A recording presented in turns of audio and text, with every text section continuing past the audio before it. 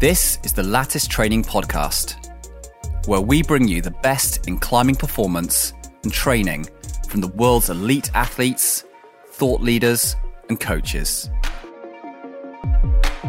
Okay, so I'll start by welcoming Tom Merrick to the podcast. And some of you might know Tom better by the name of the Bodyweight Warrior. I know Tom mostly through his YouTube channel. It's pretty successful. Last time I checked, you're on 765k subscribers, so pretty big and growing. You are mainly a coach and movement athlete, and I think we're just chatting. You specialize in hand balancing, calisthenics, and flexibility training.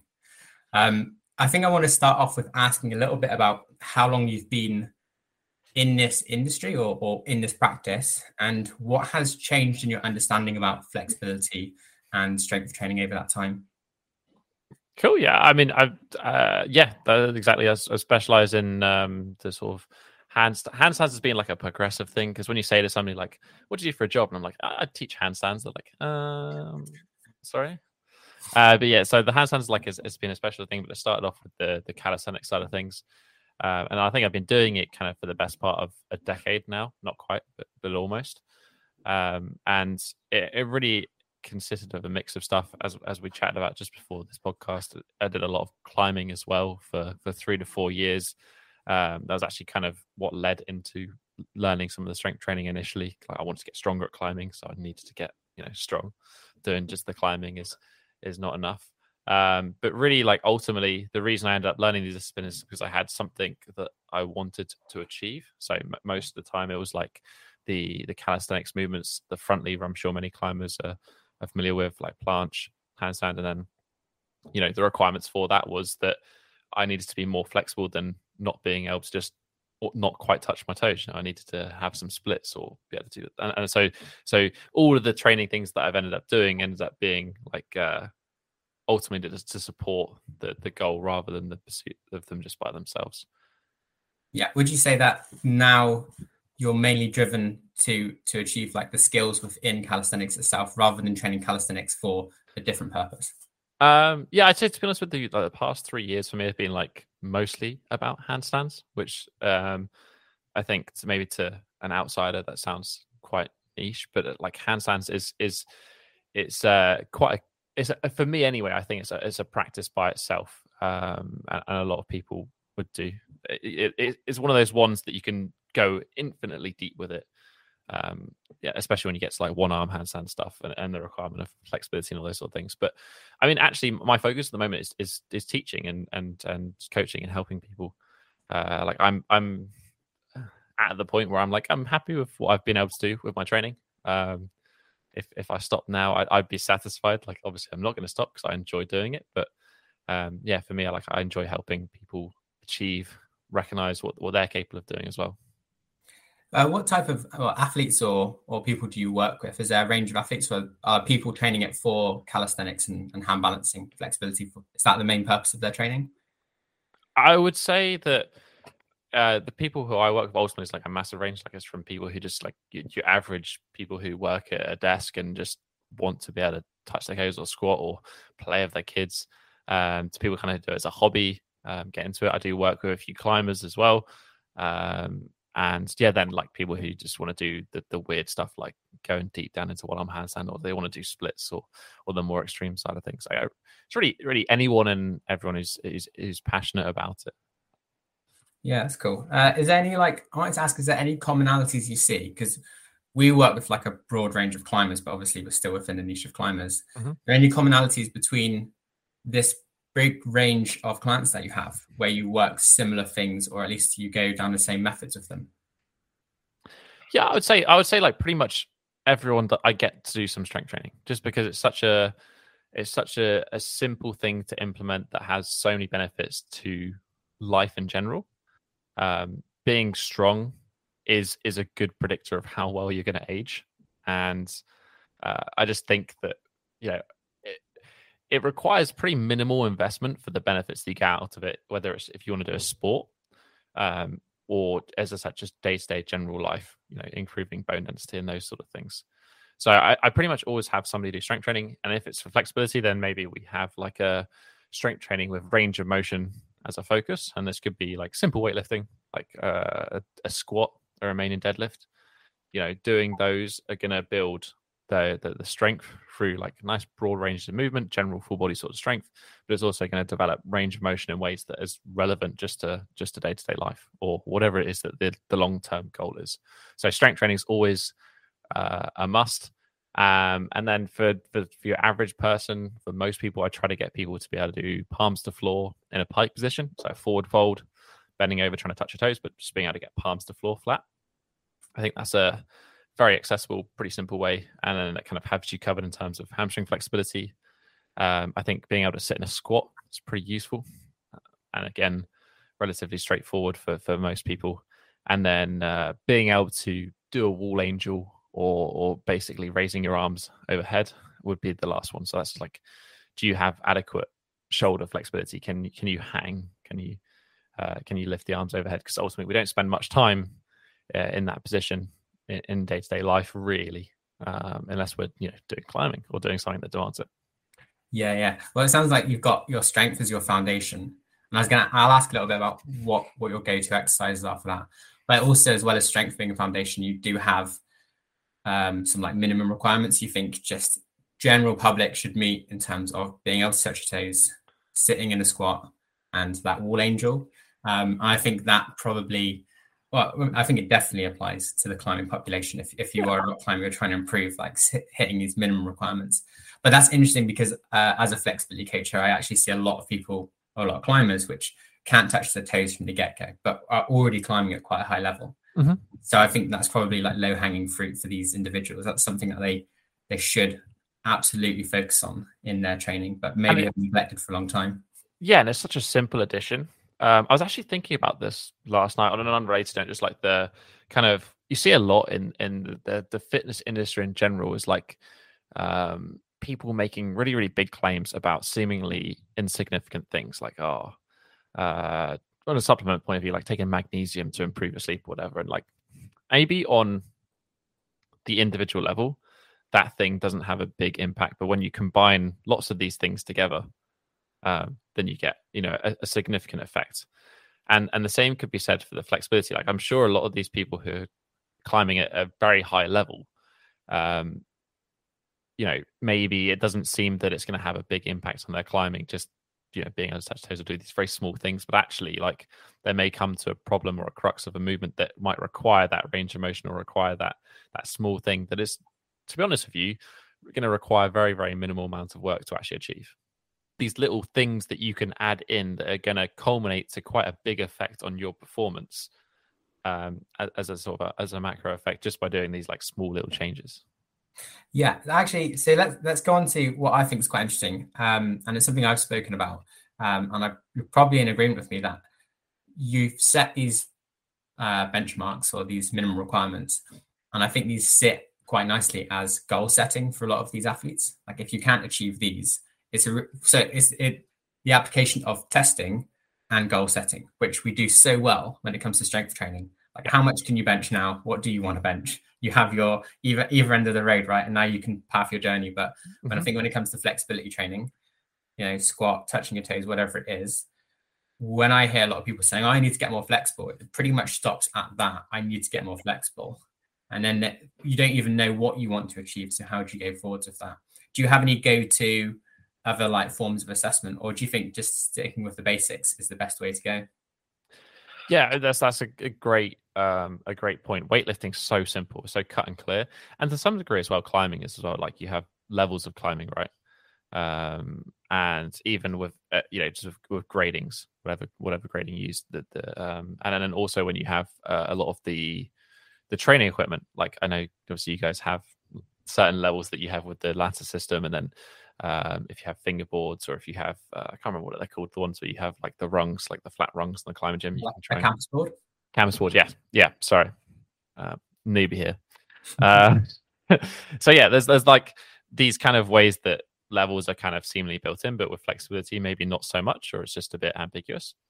I think generally, like you have 5 patterns. And again, this is something I learned off Emmett Lewis. This is not my original idea, but it's just patterns of training for flexibility. So number 1 would be the pike. So the forward fold, bending forward, trying to touch your toes. You would then have front split, or straight split. So front leg out in front of you, back leg behind you. You'd then have pancake, which would be with the legs in a straddle position, so opened up, folding forward, trying to make the body on the floor, so flat as a pancake. Side split, middle split. Again, that would just be standing, legs go out to the side, and then finally bridge. And yeah, so bridge would just be like kind of general upper body flexibility. So we're looking at like spinal extension or spinal flexibility, as well as like the ability to get the arms overhead. And to be honest with you, like if you were to focus on those 5 aspects, you're going to be covered for pretty much anything you need flexibility wise. Yeah, I totally agree. I think when you talk about all of those 5 positions, it's like complete freedom of flexibility across every joint in the body, pretty much. It's kind of all encompassing. And the really nice thing about that is you can, I believe, train for those positions or those skills. Mm-hmm. And in doing so, you are there for tracking your progress. You're assessing your current level, and also you can set goals off of that. So your depth in any of those positions or your range of motion. And you don't need to train just with those 5 movements, but at least that sets a really nice boundary, I think, for climbers to assess where they're maybe strong or weak in some positions. Yeah, so climbers would usually you go to, okay, how many chin-ups can you do, or what weight can you do of chin-up? It's kind of giving you we can work on different flexibility components, but we come back to these patterns as a way of assessing progress and our range of motion. And I think as well, it kind of points to the importance of not being too sport specific with the training. Obviously, we want to consider the context of how are we going to develop flexibility to help climbing, but we don't need our training that supports the sport to be so sport specific. I think a lot of people, especially in the strength training world, get really into these not absurd, but very niche sport specific sort of drills. And it's okay, maybe we only really need to just focus on getting stronger with some basics like chin ups, dips, squat. And that has a massive general carryover to then our sport specific training, which would be doing the sport itself. So again, with the flexibility stuff, it's okay, let's develop the range of motion that you might require for climbing. Most of it's probably going to come down to the ability to open the hips up. So straddle, pancake, those sort of things are going to be quite useful to you. Let's focus on training them by themselves. And then maybe let's take a look and look more specifically at climbing and the skill of climbing itself, and then how that flexibility fits into it. We don't need to be too sport specific. We need to just develop the range and then figure out the actual technique of climbing separately. Yeah. I think that's a really important point that people can get, I think, too hung up on trying to keep things really specific. And we see this a lot with clients that want to overanalyze the specificity of everything. And we kind of come to that term paralysis by analysis, is you spend so long trying to make things specific and changing intensities and time under tension and volume and stuff that you should have just been working on the basics. There's usually still gains to be made in that. Yeah, absolutely. And you actually probably, if anything, you miss out by being too specific. Yeah, because you make progress in a very specific way, and it doesn't have the same carryover as these more compound sort of broader free gain goals. Yeah. So on that point, and moving on, that's kind of one mistake I think people can make when it comes to just training in general, is going a little bit over the top in specificity, when the basics often take us quite far. But with flexibility training, and we can say strength training as well, what are the common mistakes you see being made, either with your clients or just from observing from the outside? People don't train, certainly, so strength training, but flexibility training with enough intensity. Okay. Most people just I'm going to do strength training, flexibility training. So I'm going to sit in a stretch and just breathe for 30 seconds. It works. And for those who have a phenotype for developing flexibility easily, will make good progress. But for the majority of the population, you're going to get better results if you train flexibility with a little bit more intensity. And this is where the lines of flexibility and strength training really do cross over a lot. and what you might say as flexibility training could be strength training, and vice versa. Ultimately, developing flexibility should encompass lots of different types of flexibility. We've got sort of static passive flexibility. So that would be the ability to get into a position and hold it, demonstrate your range. Your static active, like your ability to hold a position. So for example, like lifting your leg up in front of you, that's an example of static active flexibility of the hamstring, but it's also to do with the strength of the hip flexor. You've got dynamic flexibility. And again, like, you could say that a squat is a form of dynamic flexibility, but equally, like, a leg kick or something a little bit more, a little bit faster as well. So there's lots of different ways that we can train flexibility. But I think most people will get more benefit from doing it with like a strength training bias. Yeah. Could you give us an example of training strength and flexibility at the same time? Like, just let's take a hamstring, for example. Everyone can picture like a hamstring stretch, like folding forwards, touching their toes, or sat on the floor and reaching out towards their toes. Could you give us an example of what strength training would be like? Yeah, so I mean, we said earlier, like a Romanian deadlift, like a really simple example. A more specific, like flexibility bias thing would be something like a Jefferson curl. So a Jefferson curl is like where you stand up and then imagine like the worst form possible of a deadlift, like rounded back and everything like that. That's what you want, because we want that like full lengthening of that posterior chain. So sort of you start from the standing position, you tuck the head and you curl down through the spine, reaching the hands ideally past the toes and as deep as you can into that pike stretch, holding a weight, and then you kind of reverse that motion up. It's strengthening through a range of motion. So yeah, Romanian deadlifts, Jefferson curls, all of that sort of stuff is great. But then on the other side of things, you have like, okay, what's the expression of the closing side of the joint? So we talked about with that standing leg lift example. That's an example of demonstrating active range of motion through the hamstring, but also the strength of the hip flexor. So we have Romanian deadlift, which is strengthening hamstring through range, but then we also have something like a hanging leg raise. If we do it with straight legs, that's expressing our ability to lift through that range of hamstring flexibility. If you were to look at somebody in the top position of a hanging leg raise, toes to bar, and then you look at them in pike position, they're expressing the same position. It's just under a different vector of gravity. Yeah. I think I like the point that the blurred line between strength training and flexibility training. I think where a lot of people will see a strength training exercise, you might see a flexibility exercise. As long as the exercise allows you to take your range of motion to your end range, and then you probably taking it there slowly and holding, and then moving back out of it. Any exercise can pretty much become a flexibility exercise, as long as we're careful with the loading. I think one thing I'd say around the like Romanian deadlift is, if you're viewing it as a strength exercise, you can load it up really heavy, and you're very likely your body is going to limit that range of motion. But if you just drop the load a bit and you focus more on like a really deep range of motion, it's a bit like squatting as well, I suppose, then you can take any exercise and kind of form it into a flexibility exercise. Absolutely. Ultimately, strength gets less as we get towards the end of the range of motion. Yeah, so we need less weight basically. Which is also why if we train the end of the range of motion and get stronger there, we get quite dramatic increases in range, because we get that little gain of either side of that position. Yeah. And do you think this is? I mean, in my mind, I think this is one of the most sport-specific ways to train flexibility. So, would you say there's a difference between like active flexibility and passive flexibility for different people depending on their training history? So ultimately, there is a huge crossover between all of them, which is why really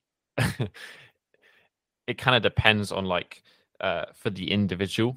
There'll be like what you could say, I guess, a key to developing your flexibility. Like some people who have maybe spent a lot of time passively stretching and maybe not seeing progress, they might see a lot of benefit just from incorporating some strengthening of the active range, because it's something they've not experienced, but they have a lot of passive flexibility that they could use. They might see quite quick progress there. And again, like somebody who's just done only active stuff like strength training for developing flexibility might actually get a lot of benefit out of just like sitting in a stretch for 2 to 5 minutes, because they haven't really because because that in itself, that ability to tolerate a position for a long period of time is different to like just, you know, people who say like, oh, okay, let's use split squats to develop hip flexor flexibility. Split squat is like a lunge. Like actually, you know, if we do a set, maybe if we're pausing for 2 or 3 seconds, which is quite a long pause in the bottom of a lunge, like we're only going to maybe get 20 to 30 seconds in a stretch during a set. Whereas like if we sit in a stretch for 3 minutes, it's vastly different sort of stimulus that we're giving ourselves. But in the context of climbing, then yeah, like it makes sense to do more active than it does passive sort of stretching. But I think both will be beneficial. Yeah, cool. I mean, I think maybe it's a loaded question because I wanted to know, like the answer is that like both has its place. There's no right or wrong way to train flexibility. But I think if you're looking at it down that purely sport specific lens, it's like active makes the most sense to spend the time working on. But then, as I said, like developing passive flexibility will make your active flexibility better because there's less resistance from the muscle being stretched that you're trying to lift. So I was saying to you earlier, like I think it's very easy to fit stretching into a climbing practice or flexibility training into a climbing practice. And it's actually much the same as handstand training. So if you look at any high level circus athlete or hand balancer for that matter, what they'll do is they'll do their sport, they'll do their thing. Maybe they're doing the sets on the handstand canes. And when they come down and they rest, they sit in a stretch. Really, really simple way of adding in your flexibility training, which ultimately is not going to add any more time to your practice. So if you're climbing at a wall, you're doing a problem, maybe that problem has an element in which you're having to do this like lateral movement and lift the leg up to the side or move across like a large gap. Cool. You try and solve the problem. You try to do the move, come down. Like when you're relaxing, you're sat, you know, waiting to do your next attempt. Just sit in a pancake, sit in a stretch. Stretch out the glutes with like a 90-90 or something. There's lots of different ways in which we can incorporate really basic flexibility into just like your average normal climbing session. Yeah, and these would be your more passive methods of training. Exactly. Yeah. But then we also are kind of getting that element of actively trying to hold the stretch at the same time. We're sitting in a stretch, opening up a range of motion. We're then using the range of motion on the wall in a way that's relevant to the sport. Yeah, and it's almost the most sport-specific way to gain flexibility as while you're climbing. Yeah, this is why I try to advocate for every client I work with that they are doing some form of flexibility training in their warm-up as well, because as soon as they get on the wall and like you say, if they do that lateral movement to lift the leg up, they have to contract their hip flexor. And the less resistance that hamstring is applying to that movement, the more range of motion they're going to gain. And moving into that deeper range of motion, they're strengthening that new range. And so they're gaining that active flexibility while on the wall.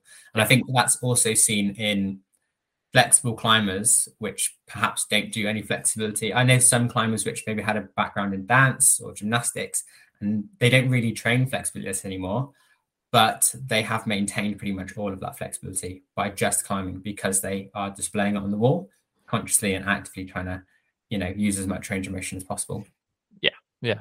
Ultimately, like if it lets you get into an easier position to solve the route, then it's going to be massively helpful. Yeah. So I was going to ask, like, around the strength training. So we talked about Romanian deadlifts, squats, and things that are going to train range of motion. If you're doing this in a session itself, like a flexibility training session, how many exercises per joint or movement do you typically use? I know we spoke about keeping it simple. Are you talking about 1 to 2 exercises per skill or range of motion, or more like 5 to 6? Yeah, so this is, I personally would go for the side of simplicity. I'd like, okay, what exercises are going to give us the largest effect for the smallest investment, I guess. I would generally sit on the minimum effective dose rather than the maximum tolerable volume. And that's like a personal preference, but also I just think it generally works better with most people who are, just in day-to-day life. Like most of us aren't professional athletes. Like, although I do this as a job, I still spend most of my time working like most people. Like I sit at a desk, I do not work. Like I don't have infinite recovery capacity. So ultimately, if you can give people a little bit less, especially if they're doing sports outside of that, they're probably going to make better progress. So I would say, like, let's keep it simple. Let's be specific, because we have that training principle, the SAID principle that governs all of our progress, specific adaptation to imposed demand. If we chuck 6 exercises in we might make 2% progress on all of them. Or if we do 2 exercises, we might make 5% progress on all of them. As a, just picking numbers, just like to some extent, the less we do, the more progress we'll make. And I think it depends on the limitation, but you'd be better off like, okay, somebody wants to develop flexibility for climbing. Okay, it's like, okay, let's do some 3 to 5 sets of Jefferson curls, and let's do like 3 to 5 sets of some side split hold or something. And that would be like done 1 to 2 times a week, rather than doing like 1 to 2 sets of lots of different exercises. You're going to make much better progress in positions that give you a vast amount of carryover, rather than positions which have very specific gains, which don't add up to as much. Yeah. So this is 1 to 2 times a week is definitely the type of training we would call strength training or strength flexibility training. Yeah, exactly. And some people can get away with more. Again, like if you like, most of the, because it kind of, again, we're looking at literature that's like, or not, if you look at the literature on strength training, it's like there's actually not much difference whether people train more frequently in a week or less frequently in a week, as long as volume's equated. So if you are the sort of person who likes to train flexibility more often, or they want to train more often, you just need to adjust how much you're doing. You can do once or twice a week and do more like strength training, like 3 to 5 sets. Or if you want to do it like 4 times a week, then maybe let's do 2 sets each time. But yeah, I generally see, especially when we're working on like side split or positions that are quite intense, most people get better progress working on it less frequently.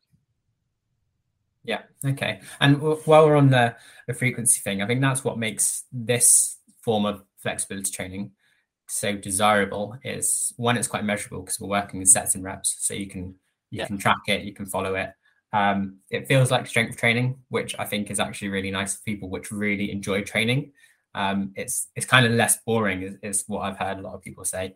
For people who don't like to stretch, it can be so much better because the mindset's just a little bit different. It's like the intensity different, training it hard for a short duration, and then you get like a nice break from it, rather than like having to sit in a stretch for like 3 to 5 minutes. Is, you got to enjoy that aspect of things. Yeah, absolutely. So I was going to say, but that's also really desirable for anyone that's like short on time. It's quite busy. And we work with a lot of climbers and athletes that, have that full-time job. They have a family, they have lots of commitments, and they're at work, but they also have a high affinity to training. They want to do it a lot. Is there 1 or 2 things that you recommend to people that are busy that they can do on a daily basis, or something they can do at work or in the office to like maintain or improve their flexibility? Yeah, so I think the stretching in between things that you're doing in the gym is probably like I don't know how people like to climb and stuff, because I haven't climbed for a long time. But if that was me, like that, I don't actually really do much flexibility training anymore. The only like dedicated flexibility training, the only flexibility training I do is irrelevant to the thing that I'm doing. So if I'm doing handstands, I'll sit in a straddle during the straddle, and that's enough for me to just maintain where I'm at without any extra work. So I think like if you're looking at not adding any more time onto the work that you're already doing, that's probably the simplest method. It's very easy. I know people like to hang out at a climbing gym. Like you can sit in a stretch and chat at the same time whilst resting for a route. Like that's fine. So I would say that's probably like for me the go-to. You can be a little bit more intense. It doesn't need to be super relaxed as well when you're doing that. You can do some of the more active, the loaded stuff in that rest period as well. It's because it's like ultimately climbing's a pretty upper body / core intense sport. You can do lower body flexibility in a loaded way that's not going to impact on your climbing during that session. Other than that, like daily sort of stuff, I think, trying to spend time in positions. I know people like to sort of mix up how they sit. I think sitting at like a coffee table with a computer, you can sit in numerous different stretches, sort of whilst still working quite easily. You can sit in straddle, you can sit kneeling, you can sit in what would be like a diamond, a 90-90. There's a few different ways that you can do that, but I'm not a massive fan of like the I almost feel like it's fitness overkill. Like sitting's not the best, but it's not that bad. Standing's not the best, but it's also not that bad. Like just you need to move in the day as well. You don't need to overthink it too much. So I think it's trying to sit in positions for time daily. But yeah, really in the session, that's probably going to be the easiest. And then outside of that, like if you can dedicate 15 to 20 minutes on some really compound stuff, some focused stuff once a week, you're probably going to see some good improvements. It doesn't need to be much. Just at the end of your session, if you can kind of squeeze that in, it'll work really well. What do you mean by compound stuff? Like what we chatted about, like the Jefferson curls, like 3 to 5 sets. Yeah.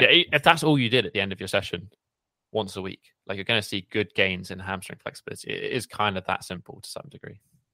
What's your opinion on daily stretching, having like a little go-to routine? I know you've got actually some really successful follow-alongs, like views going into the millions.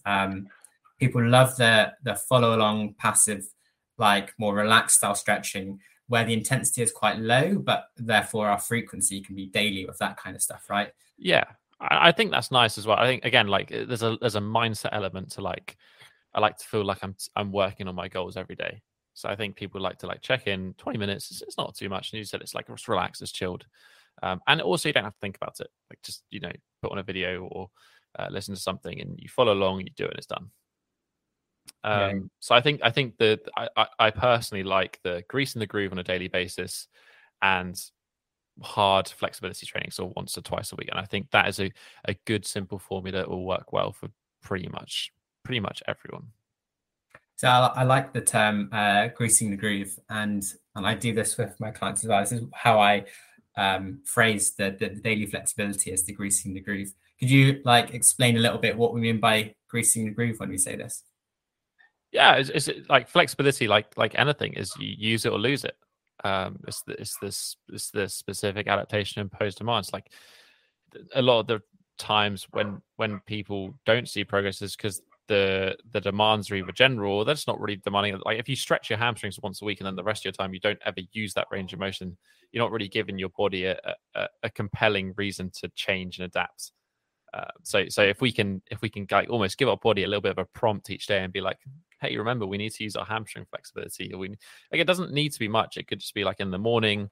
I really like ostrich walks. It's an Ido Portal sort of thing. You can YouTube that, but it's essentially like this sort of like springing along sort of motion on the hamstrings. Elephant walks. I didn't know there's so many animal walks now I think about it. Elephant walk is a Kit Lachlan one. It's like a hamstring flexibility lower back one. It's like a really nice relaxed. You can spend 30-40 seconds, a minute doing that, sort of going back and forth in a pike position. You twist one side, you straighten one leg, you bend one leg, twist the other side, and it's like a really nice broad stretch. And it's just enough to kind of remind your body that this is an important range for me to be using. But again, not so much that you're going to cause damage or require recovery. Yeah, I think that's really good. That's kind of the important part of this daily flexibility stuff is, like you said, it's reminding the body that I need to access this range of motion every day, or at least, very frequently. So like, don't lose it, keep going. And then you make those proper gains in strength and flexibility in your shorter once, twice a week sessions. Yeah. And don't feel bad if one day it feels bad and another day it feels good. Like that's perfectly normal. In the same way as some days you wake up and you're a little bit more tired than other days, especially if you had a hard climbing session, or there's other things in life that impact on that ability. Flexibility is certainly not like a nice linear trajectory, much like any training progress. You have ups and downs. What really matters is consistency and just spending time. Yeah. So I have this image in my head now of like being at a climbing wall and everyone's sat on the floor in a straddle and everyone's walking, doing animal walks between boulder problems. That'd be good. I hope that's the future of the climbing wall. I got another question, and then we won't go too much longer, so I can let you go. I wanted to ask a little bit about injury risk within flexibility. So when we move towards the idea of strength training with flexibility, I think it does open up a little bit more injury risk, because there is with any form of strength training, either if that's through a high volume of training load, like an overuse thing, or it's more of a pushing too far? What are the main risk factors in your mind when it comes to flexibility training? So I agree with the sentiment, but I would actually argue that strength training is the least likely to cause injury. So when it comes to the literature sort of surrounding injury prevention, the biggest factor is like, are you weak? If you're weak, there's going to be issues. I really love Adam Meakins. I think he's a great person to follow. And he's got a little phrase that's like, you can't go wrong with getting strong. And it really is the case. Like if you have any injury and you go to a physio, obviously there's a detail to physio, but essentially the return to sport will be like, okay, how can we build up tolerance in this injured area? How can we build up more strength, more capacity to do work? And obviously the stronger you are, the more you're able to then resist the external things that might cause injury. So there isn't actually a whole lot of evidence that like stretching or increased flexibility reduces injury risk. And I think, but what would be a case of increased injury risk is like if you're doing something that demands flexibility when you don't have it. I totally agree, because if we talk about it as strength training as well, I think there is plenty of literature to show the evidence of increasing, like you said, tolerance, but also increasing strength is very protective. And if we're talking about increasing strength through the range of motion, and then you go to your sport, which requires an extreme range of motion, if you're the individual which has strength in that range versus the individual that doesn't, I think you can make the argument that you're less likely injured. Yeah. And you just need to look at like a lot of random sports out there, and you actually end up looking at like what positions that people get themselves into. And it's like usually quite extreme range of motion that you wouldn't even realize. And I'm sure the same is the case with climbing as well. I think it's just usually from my experience climbing, I had elbow issues climbing. It was brought on by climbing. Like most injuries I've had has been overuse, and that's going to be the most common form of injury. I would have thought with anyone doing a specific sport, obviously you might have trauma injuries, which would be like related to falling or hitting yourself or something like that. But overuse injuries is like, okay, you've exceeded your ability to recover from the work that you're doing. So just like consider that when you're doing flexibility training. It's like if you're doing climbing, then there's probably a lot of work that's going on around the upper body. Maybe your upper body needs less, but maybe your lower body can tolerate more. Just like, that's why I always stick with the minimum effective dose. If I'm ever coaching somebody, the most important thing is that the person is making progress. So that's what you should be looking at. Like that's why we come back to those big things. Like maybe just come back every month, every 6 weeks, and see like, okay, has this position got better than it was 6 weeks ago? If it hasn't, the first protocol would be to reduce the amount of work that we're doing. Everyone's like first intention is like, okay, let's do more. I'm not seeing the progress I want. I'm going to do more. And they keep adding more and more and more to it. And that's usually where we have issues, rather than thinking like, okay, how about we do a little bit less, but we do it higher quality and higher intensity or like focus. And then if that doesn't work then on a little bit less, then okay, maybe we'll consider doing more, or maybe we'll consider what it is we're actually doing, because obviously like we're doing the right thing. But most of the time, if you're doing something, you will see progress at that thing you're doing. Yeah, absolutely. Really good. I was going to mention, I think there's one risk factor which I've noticed when it comes to training. And I think this is true for every form of training, but I've noticed it in flexibility with myself, is that ego, I think, is the one thing which is the biggest risk factor when it comes to pushing extreme ranges of motion. Now, I've done this in the pancake, and I think this goes hand in hand with a skill or like a technique I've learned from Emmett Lewis as well. And I think he calls it tasking. And essentially, this is like a form of external cueing, where you place an object to push along the floor or to reach towards. And it's so powerful at increasing a range of motion. So try to reach this, and you can have a person like, offer you an object to reach towards. Somehow your body's so good at just going that little bit extra further. And I know I've definitely like just tweaked a hamstring by like just pushing that little bit further into it. Do you know what the pancake is by far? I've tweaked my high hamstring on both sides actually doing pancake. It's like by far overwhelmingly the most common thing is that medial hamstring.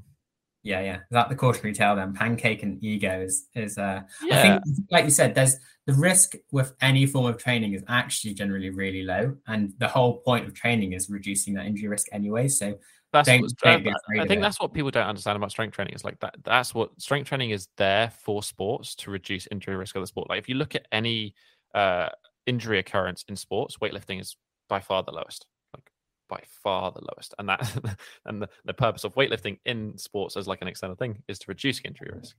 But yeah, as you mentioned, I think that is huge. But then the task space can be good, but I think I kind of mentioned earlier, like don't worry if things are different day to day. And that's like a big one to, as you said, it's an ego related thing, but it's a big one to get around. It's like just respecting where you are on the day. There's definitely days where you're going to feel tight, and there's days where you're going to feel good. And it's like just understanding on the days you feel tight, like doing the work is important. Like use the range of motion, sit in it, but like if you don't feel that you can do the level that you did last week, then don't worry about it too much. Just do what you can do on that session, make the most of it, make every session a good session. And then rest up, recover, and if you notice that you're actually getting tighter when you're doing flexibility training, like that's a real good sign that you're doing too much, or you need to back off. Because a lot of good flexibility training is really, as you mentioned with this task-based stuff, is you're proposing a problem to your body. That's essentially what you're doing. You're saying like, that's why task-based is so effective, is because when we're just doing a stretch, like sometimes the focus, the intent is not particularly there. It's like, I'm going to stand, I'm going to try and let my legs go to the side to do a middle split. Like there's not really any focus there. You're kind of just like generally trying to be in a position. Whereas if you propose a problem to your body, if you're like, I need to be able to touch my legs to this object, your body's going to try and figure out a way to make that happen, which is why the task base is so good. And it's the same way as like, if you're trying to reach for a hold, like even if it's just out of reach, usually if like you focus on it enough, you can just about reach. I know the one that Emmett uses is the TV remote on the sofa. If you're like sat on the sofa and you're trying to reach the TV remote, you can always just about reach it. Your body's amazing at finding ways to achieve a movement pattern, as long as you've got that object to reach, or that task to achieve. Exactly.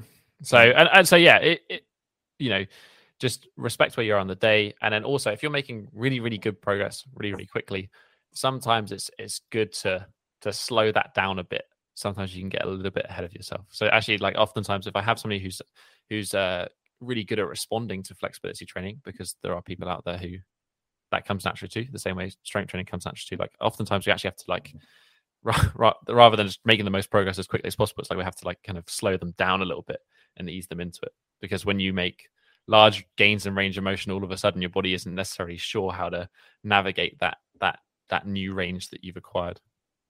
Yeah, it's interesting you say that, because we see the same thing on a different scale, like just in climbing performance in general. We kind of like, this is the curse of your best session ever. We see this with clients that are they're having the best week, or they have had an amazing month, and they're sending all their projects, they're climbing really well, and like they feel unstoppable. And this is the point at which you have to imagine, because they're climbing much harder than before, they're sending their projects, their training load, their chronic work rest training load has gone up massively, but they still feel amazing. So they're just doing this. And then we see it time and time again that at the end of this like amazing period, it just always hampered or cut short by injury. It makes sense what you're saying about actually, when you see the times are going really well, just have a little think to yourself, maybe I should pull back, just consolidate this like good time. It's so hard to do that when you're in that, like, I'm making progress, or like, just want to keep pushing. And it's just human nature. I think as well, especially with climbing, it's like the connective tissue side of things is huge. And it really does apply the same with strength, like with flexibility training. Like muscles can get stronger quickly, but tendons, connective tissue, that takes a lot longer, about eight times longer.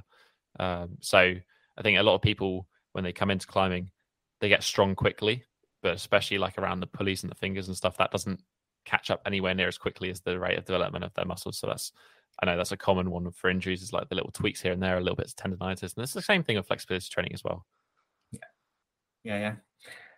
Okay, right. I've got one last question, and I think I need to ask this for the listeners of this podcast, because climbers are generally fairly obsessed with one-arm pull-ups and front movements. So these in my mind are like, they're calisthenic skills, right? Or like bodyweight skills. And you are the bodyweight warrior. So what's your like, have you done any go-to methods for training lever lifts or one-arm pull-up? Is there any like tricks that you can share with the climbing community? So with one arm chin up, I think the tendency is that people try to train it too often. Again, like it just comes down to connective tissue. A method that I really like for one arm chin up is well, a method. I say a method. I generally wouldn't train one arm chin up more than once a week, certainly intensely. And if you wanted to train pulling strength more than once a week, then I would do like a one arm chin up session combined with like a heavy weighted pull up session. So on a separate day. Yeah. So I wouldn't do more than one arm. That's in terms of like, again, injury mitigation and all those sort of things. Yeah. Okay. I think climbers as well are, we're doing pulling exercises on the wall, 3-4 times a week. Yeah. On top of that as well. Climbers, so like the once a week, and then also just understand that you probably don't need as much volume as you think you need for the one arm chin up, especially like if you're already doing pulling exercises, that is your sport. The amount you need on top of that probably isn't too much. Yeah. In terms of the one arm chin up, I think the hammer curl is a particularly useful one. So training when you do climbing, arguably you're probably going to spend more time actually in a pronated position. But then also, I think a neutral grip is quite a nice one because that brings in sort of the brachialis, and a lot of the other structures in the arm that are going to be good for conditioning around the elbow, hopefully to help with the one arm chin up. So yeah, neutral grip pulling, hammer curls, and training it less frequently for the one arm chin up, and then finally like building time in negatives, but then understanding again how impactful negatives are. So I think like literally if you did 3 to 4 sets of like 1 to 2 reps of a 7 to 10 second negative with one arm chin up, that's like more than enough volume considering everything else most climbers are doing. Yeah. So minimum effective dose with one arm chin up, definitely. Just for the best way to make no progress is to get injured. Yes, yeah, that's a good one. And then in terms of front lever is really just like about getting time in an extended body position, and that's usually the hardest jump. I would waste less time on holds. I don't think holds are particularly useful for the front lever. So if we're holding a front lever for time sets, I think ultimately most people get more benefit from doing reps. So front lever pulls. Again, I think this is something that probably a lot of climbers are familiar with. So I apologize if I'm over explaining that. But yeah, doing dynamic efforts as opposed to static efforts. The reason that's useful is because we include an eccentric portion, so a lowering phase in a dynamic movement, which means generally we're a bit stronger, so we can try and overload that movement. So if you're doing a front lever, for example, doing a movement that you're easier in lifting up, like front lever, for example, and then trying to extend the legs out, do something harder on the way down, that means we can make all aspects of that movement challenging, which is ultimately a better way of making progress. Trying to think if there's anything else in terms of front lever that I think is particularly useful. I mean, I think that was really helpful. That's really good. Yeah. There's definitely, I'd say some people do like the idea of doing the longer isometrics. I think, I don't know, climbers quite like isometrics anyways, as it is. But it's interesting to hear your thoughts on sticking to the reps, going into concentric eccentric motion, but perhaps increasing reps rather than time under tension in the actual lever position itself. Yeah, just consider with isometrics that you generally get a strength gain 15 degrees either side of the joint angle being trained. Yeah. So the gain in strength is small as opposed to if you do a front lever pull from fully passive hang all the way up to the top, then back down, like you gain strength through the full range of motion of the shoulder joint. And when you train a front lever static hold, you're training the front lever in the hardest position that it is to hold. So there's, you're leaving a lot of training effect on the table because the ranges of motion outside of that, you could be doing something harder than the position you're holding just for time. Yeah. Cool. Right. Thanks, Tom. I think I'm going to leave it there and let you get on. Thank you for joining us today. It was really interesting to hear your thoughts on flexibility and calisthenics as well. I will leave a link to your Instagram and your YouTube channel in the show notes. And maybe we'll have you back on in the future. Maybe we'll get you to come up to Sheffield and do a bit of climbing with us at some point. That'd be amazing. I haven't climbed in a long time, so I'm sure it'd be a humbling experience. Perfect. Cool. Okay. Yeah. Thanks again, Tom, and talk to you soon. Thank you.